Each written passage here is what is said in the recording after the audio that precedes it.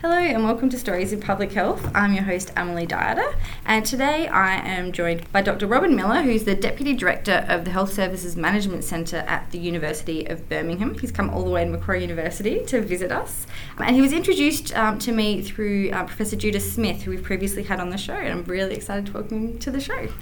Well, thank you very much. It's a pleasure to be here.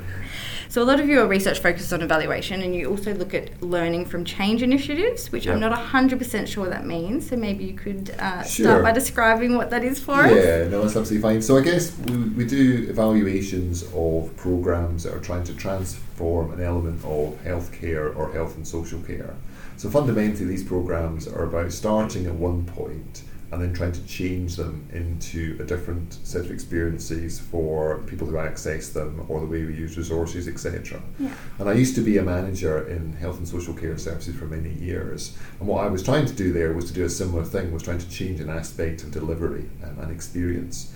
So when I became an academic, what really interested me was, well, what are the elements that enable us to do a good change process as opposed to a frustrated change process? And I think the evaluation work is very much focused on what do people assume will work in this transformation, what has actually worked, and how they could do it better. And do you have maybe a current example of something you're working on? Yes, definitely. So an example that would be in England, there's been an issue for a number of years where a small number of people with learning disability have complex behavioural needs. So that might be they've got a mild learning disability, but they committed something like a sexual offence, so they end up going through the criminal justice route. Or it might be somebody with a profound learning disability who has behavioural challenges because they've got sensory impairments, etc. And whatever the background to why they've got these complex behavioural needs, we tend to have about 2,500 people at any one time within assessment and treatment units for the behavioural conditions. And people can end up staying there for 10, 15, 20 years. Really? And for them, they're often placed away from their family, they're more vulnerable. There's been some terrible examples of abuse within those units, although some are very good. And despite the fact there's been a consensus across government, across NGOs, across professionals, that these units and people living there for a long time is a bad thing all round, we've not been able to crack how that's happened. So there's currently a policy in England called Building the Right Support, in which the government have got a service model which explains how people can be maintained in their local environments, and everybody agrees that's a good service model, but the issue is, how do you make that service model happen in each local area so that everybody who's got a learning disability with their behavioural challenges will get that level of holistic support? So there's agreement on the vision, there's agreement on the building blocks. What we don't know is how to implement that consistently in local areas, and that's because it requires health professionals to behave differently, it requires providers to deliver a different set of services. It's a fundamental change in the way we conceive the support we provide to these people, and that's really hard to do in practice. So what kind of methods do you use to even start something like that? Do you interview people, or? Yeah, so it's always mixed methods, and we tend to have a couple of aspects. So there's usually a formative element. So we try and think about how was the programme conceived in terms of implementation and what would happen at different stages. And then there's a summative element of, well, at the end of the programme, has it delivered what was required? You often start off by interviewing different stakeholders to say, tell us why you think this programme is important, and tell us why you think this programme will work in the way that's been conceptualised. So you try and flush out their assumptions about the reason we're not doing this currently is X, and therefore if we do something differently and Y, that will lead to the end result Z.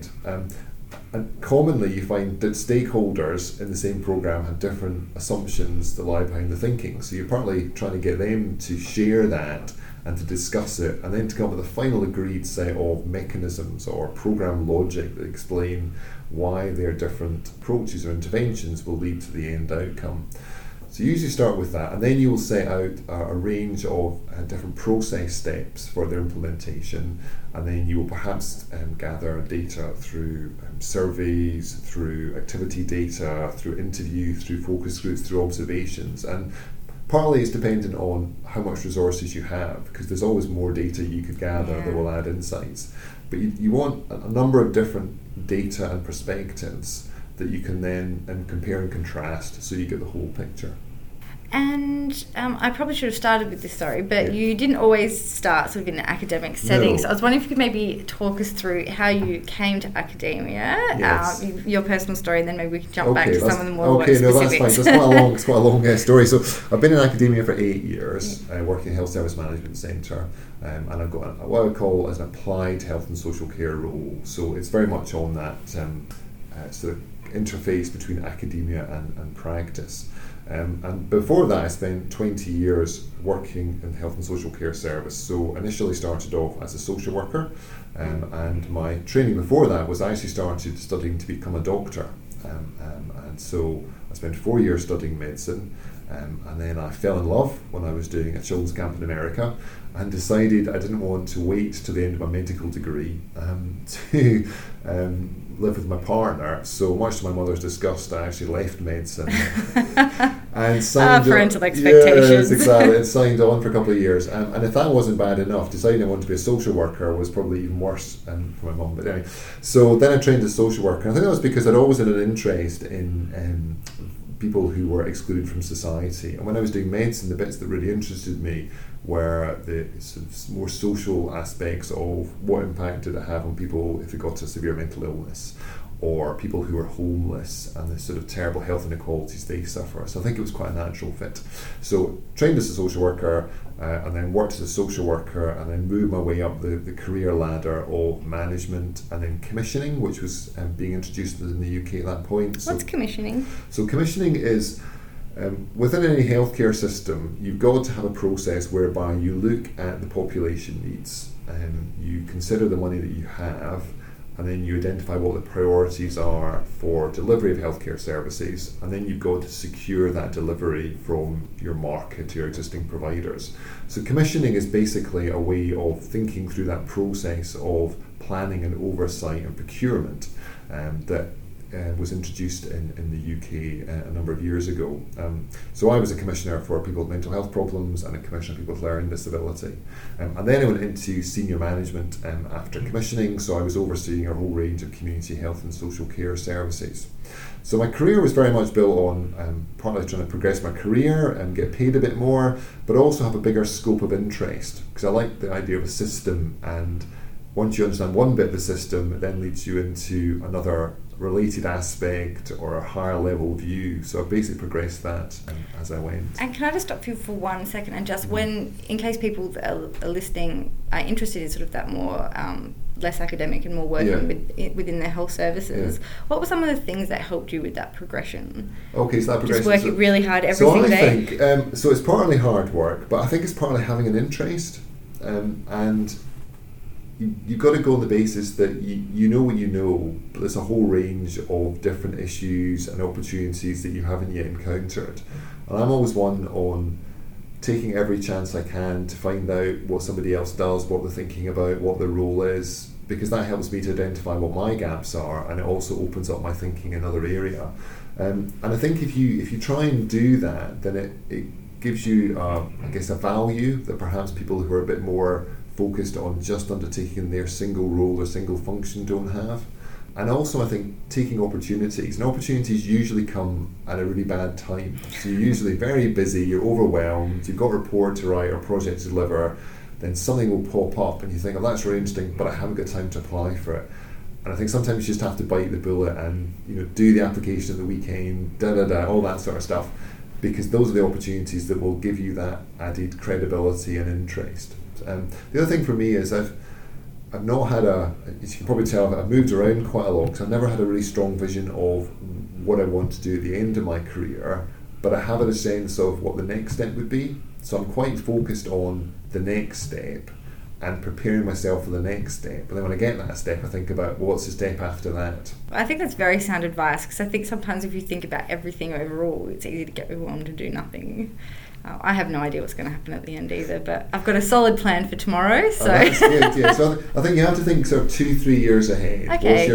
What's the next step? Because then you can plan activities to prepare you for that next step, and then when you get to the next step, there'll be a other suite of opportunities there that you can go for. Yeah. So I am quite goal focused on that next goal, but then beyond that, I maybe I just haven't got the ability to think bigger, or maybe you just don't know what's going to be there because things change, don't they, quite rapidly. I would suggest you're doing okay for yourself. I think I'm quite lucky. I think so. I'm doing quite well. And so then you came to academia after the commissioning. Is that when the transition occurred? Yeah, so I was a deputy director of a large health and social care organisation called a Care Trust, and for various reasons the political tide changed and Care Trusts were no longer seen as being the best vehicle for integrating health and social care in England. So the Care Trusts were disbanded. So that meant my job was at risk as a senior manager. And I'd also always really loved academia. So I've done a couple of master's qualifications. I've been involved in research on a low level in terms of being a case study site. So it's always been on my radar that if there was the opportunity to do a bit more academic work, then I would take that. So the two came together. My organisation was being disbanded, and then an opportunity came up at the university for an applied health and social care role. That was a bit of cut in salary, but one that I could manage, and I took that, and I've never looked back since. I have to say, I adore being an academic. It's been a great role. How did you find the transition? Academia is quite a different very world. Different. So I remember I got the job in 2010, which was we just had a general election in England, and we had a very unusual thing of a coalition between Liberal Democrats and the Conservatives. And I started just when the election was happening. I remember sitting in my office at the university, and I had up on my computer, the sort of rolling news and the two leaders announcing, and thinking, gosh, what a life this is. Previously I was managing 800 people, multi-million budgets. I never had time to sit during the day and watch this. And then about a month later, reality set in when I was asked to go and do some teaching. And I suddenly realised that all these people who'd spent 20 years in academia had been doing something I hadn't been doing. And to begin with, I sort of relied on I'm a practitioner, I'm a manager, I understand policy. But then what I realised was, all the people doing the courses were practitioner, were managers who knew policy. They didn't come to university for me to tell them what they knew. They came to university to find out what was the research evidence, what was the analytical framework. And then I had a bit of a panic, I would say, being honest, and then I just put my head down and I read and I talked to people, and I would sit in colleagues' lectures, and I would go to conferences, and I would ask those daft basic questions that you think I shouldn't ask this because everybody in the room will know, and maybe 2 or 3 years later I got to the point where I felt, actually, I'm never going to be a pure academic because I've missed too many years of research to do that, but I've got a really good handle on the basics. And then after that, then I focused on integrated care, on commissioning, on personalisation, because that's my area of interest. And I would say now I know as much as most people, as any people do, on those areas of practice. And what does integrated care mean? So integrated care means different things to different people. Okay. Different ways you can define it. So one of the ways we often define it now is by the patient perspective. So if a patient can say, or a person can say, I am able to plan the care that I need with the professionals that are required to deliver that care and have the choice and control open to me, then I experience integrated care. But to make integrated care happen, that means we have to get services and professionals and funders to collaborate together so that they are rewarding, encouraging, incentivising people on the ground to collaborate together. And integrated care can work at different levels, and quite often in Australia it's much more focused on hospital care and primary care collaborating together, and that's an issue in the UK, but we're also much more concerned about healthcare and social care working together, and there's a whole number of reasons why we don't do this in practice, even though we recognise that in principle that's what people should experience. And sorry, just another clarification. That's what fine. do you mean when you say social care? Social care, so that is a word that's quite used quite differently. So social care services describe a whole range of different supports. So the most narrow field, it would be things like personal care for somebody living in their own home, or somebody in residential care, or respite care for a family who's caring for a relative who's got dementia or somebody with a profound learning disability. But social care incorporates a wider range of issues, such as housing, because we recognise that somebody's social experience or opportunities are limited if they haven't got steady housing. It also thinks about employment of people with ongoing conditions, it thinks about training, it thinks about safeguarding. So in England, we've got quite a well-established structure of social care services. Social work is the lead profession in that, and they're often the care coordinators, and then the ongoing social care services are provided by a range of private, independent sector organisations. You've done a lot of work, you mentioned sort of on partnership and people working together. What are some of the things that make for a successful partnership? Yes, no, that's an excellent question. And one of the things I think I've done as an academic is partly I've revisited responsibilities I had as a manager and tried to work out why they didn't always go very well. And one of those was partnerships. So I did a lot of collaboration between different organisations, and I set up partnership boards who were responsible for safeguarding vulnerable adults or coordinating care of people with learning disability, etc. And one of the things with partnerships is we often recognise as a problem that there's some kind of fragmentation between the way the agencies work together that means people don't experience integrated care. So you recognise as a problem, and then we say, well, the reason there's a problem is because we don't work together well enough. So let's work in partnership, and that'll address these various fragmentations that people experience in practice. But then we're not often sophisticated enough to think about, well, what sort of partnership do we need? So we don't think through the fact that partnership costs as well as delivers. So we have to spend time getting to know each other, setting up some kind of partnership vehicle, investing resources, and getting people to know each other a bit better, to do things differently. So this has got a cost doing all this partnership activity, and if we're not combining the right range of organisations and people, then sometimes what we end up with is not going to actually address that fragmentation we have.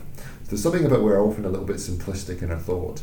The other issue is when we get into partnership, there's always, all parties have something that they really want individually.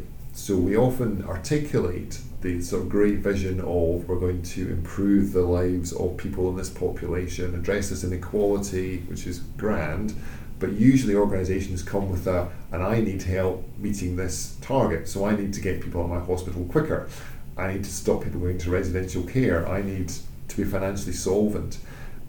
And we're often reluctant to share that in the partnership because it sounds like we're being selfish in our motive.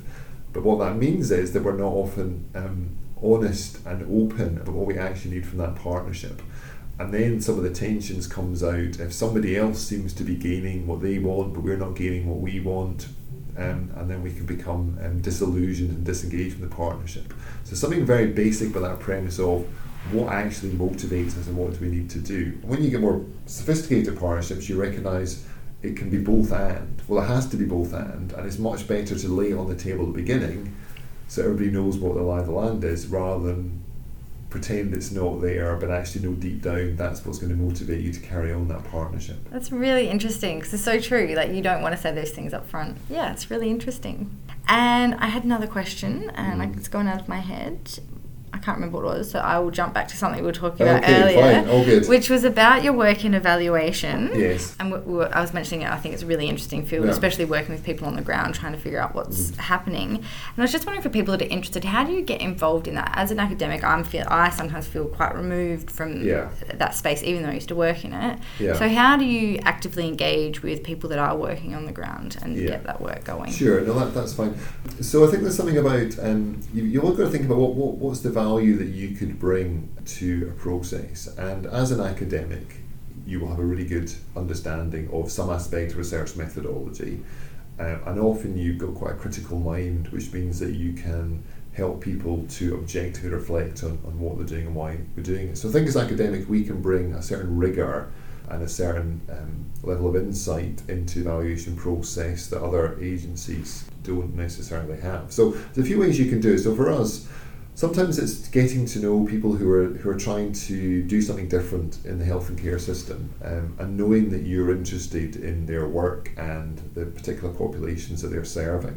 So they see you as being somebody who would have an affinity and an interest into what they're undertaking. Because if you're spending a lot of your time and energy in doing a change process, what you don't want is an evaluating team that doesn't really care about the change you're trying to bring about. You want someone that's got a passion for it as well. So getting to know people, and that needs to reflect what you're genuinely interested in. So there's something about getting to know people, and then sometimes they'll phone up and saying, look, we're doing this project, we want an evaluator, would you like to work with us on it? So that's sometimes what happens. The second way is that certainly in the UK, people will put out calls for evaluators. So they'll put out competitive calls that mean an evaluation team, be it from a university, be it from a consultancy firm, be it from a private research firm, can apply for those opportunities.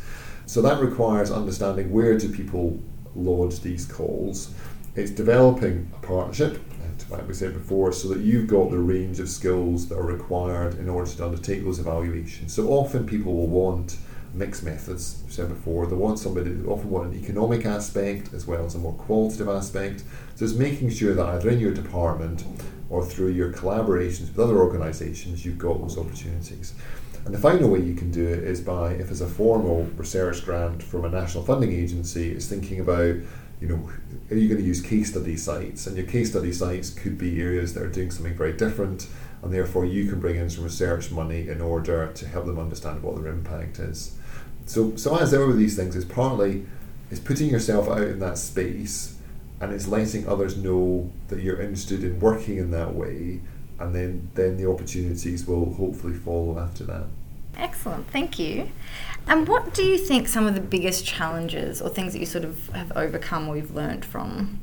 Sorry, that was a really bad way of asking about lessons learned. What have I learned? So I think something about, so first of all, I think as I said before, none of us know everything, and we have to keep on learning. And even if we're very good at one aspect of health and social care, academia, there's always another aspect that we're less familiar with. So I think there's that constant seeking of new knowledge and being willing to be open to new opportunities.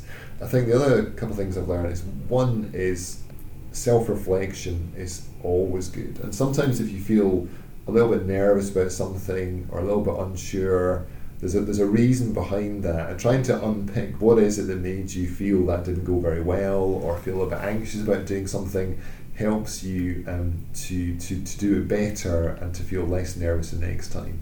And also I think getting data back, so whether you're teaching, whether you're evaluating, get feedback from people about how did they experience your input. And it sometimes can be a bit painful. Sometimes you think really you did a good job and they didn't, but equally it helps you, because you can only by doing that, only by getting, like any improvement process, only by getting data and can you actually build upon it.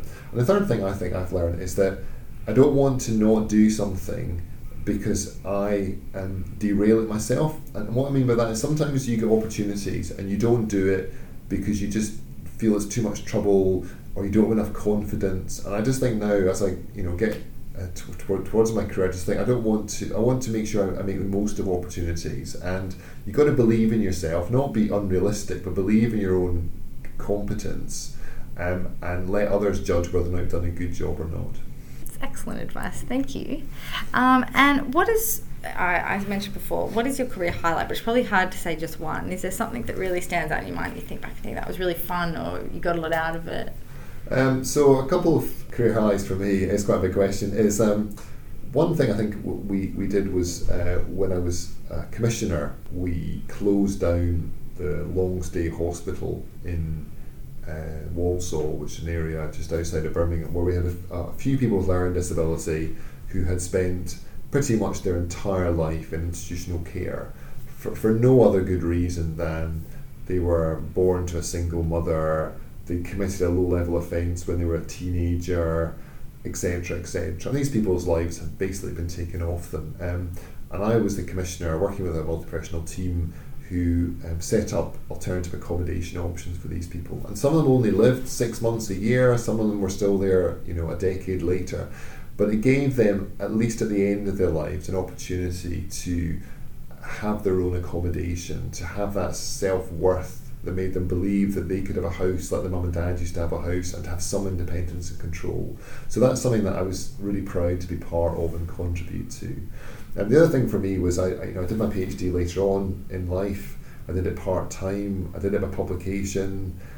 It felt a lot of work. I did it evenings, weekends, summer holidays. But getting to the Viva, because we do a Viva process, and passing that and getting my PhD felt like a real achievement. It is a real achievement. You should be proud of that. Thank you. And one of my final questions was going to be what keeps you going and keeps you motivated, but I feel like maybe that was just answered with that question, because I can see your face light up when you talk about your work. Yeah, well, I think so. I think one way it does me is one, I've got a genuine sort of academic interest in things. I find knowledge really interesting, and so talking to people like yourself and others is really good. Reading new books, I love getting a new book, and if I feel a bit low on a Friday, I'll just buy myself a new academic book, so the next week I've got that to look forward to. And I know electronic stuff's not very good, but it's nothing better than a hard copy book. So I love knowledge, and also for me, I think just that I can carry on contributing to some small degree to this great endeavour that we're all in to try and improve the health and social care of different populations is what gets me up on a Monday morning as well. Me too. Well, not so much the specific research, but trying to hope that you're putting in more than you're getting out is what I hope.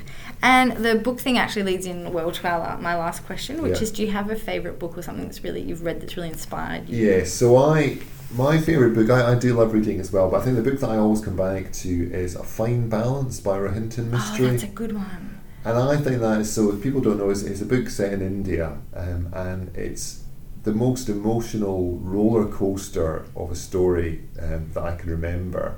And you get to the end of the book and you've gone through the good times, the bad times with the characters, and when you get to the last page, you close the book and you feel you're closing a chapter in your own life as well, and you're saying goodbye to these people who you genuinely care about and who you genuinely feel emotionally connected to, and I think that's a wonderful thing. Oh, that's a good recommendation. I love that book.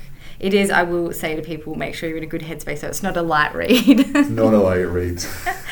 Excellent. Do you have any big final messages that you want to get out to the world or the listeners of the podcast?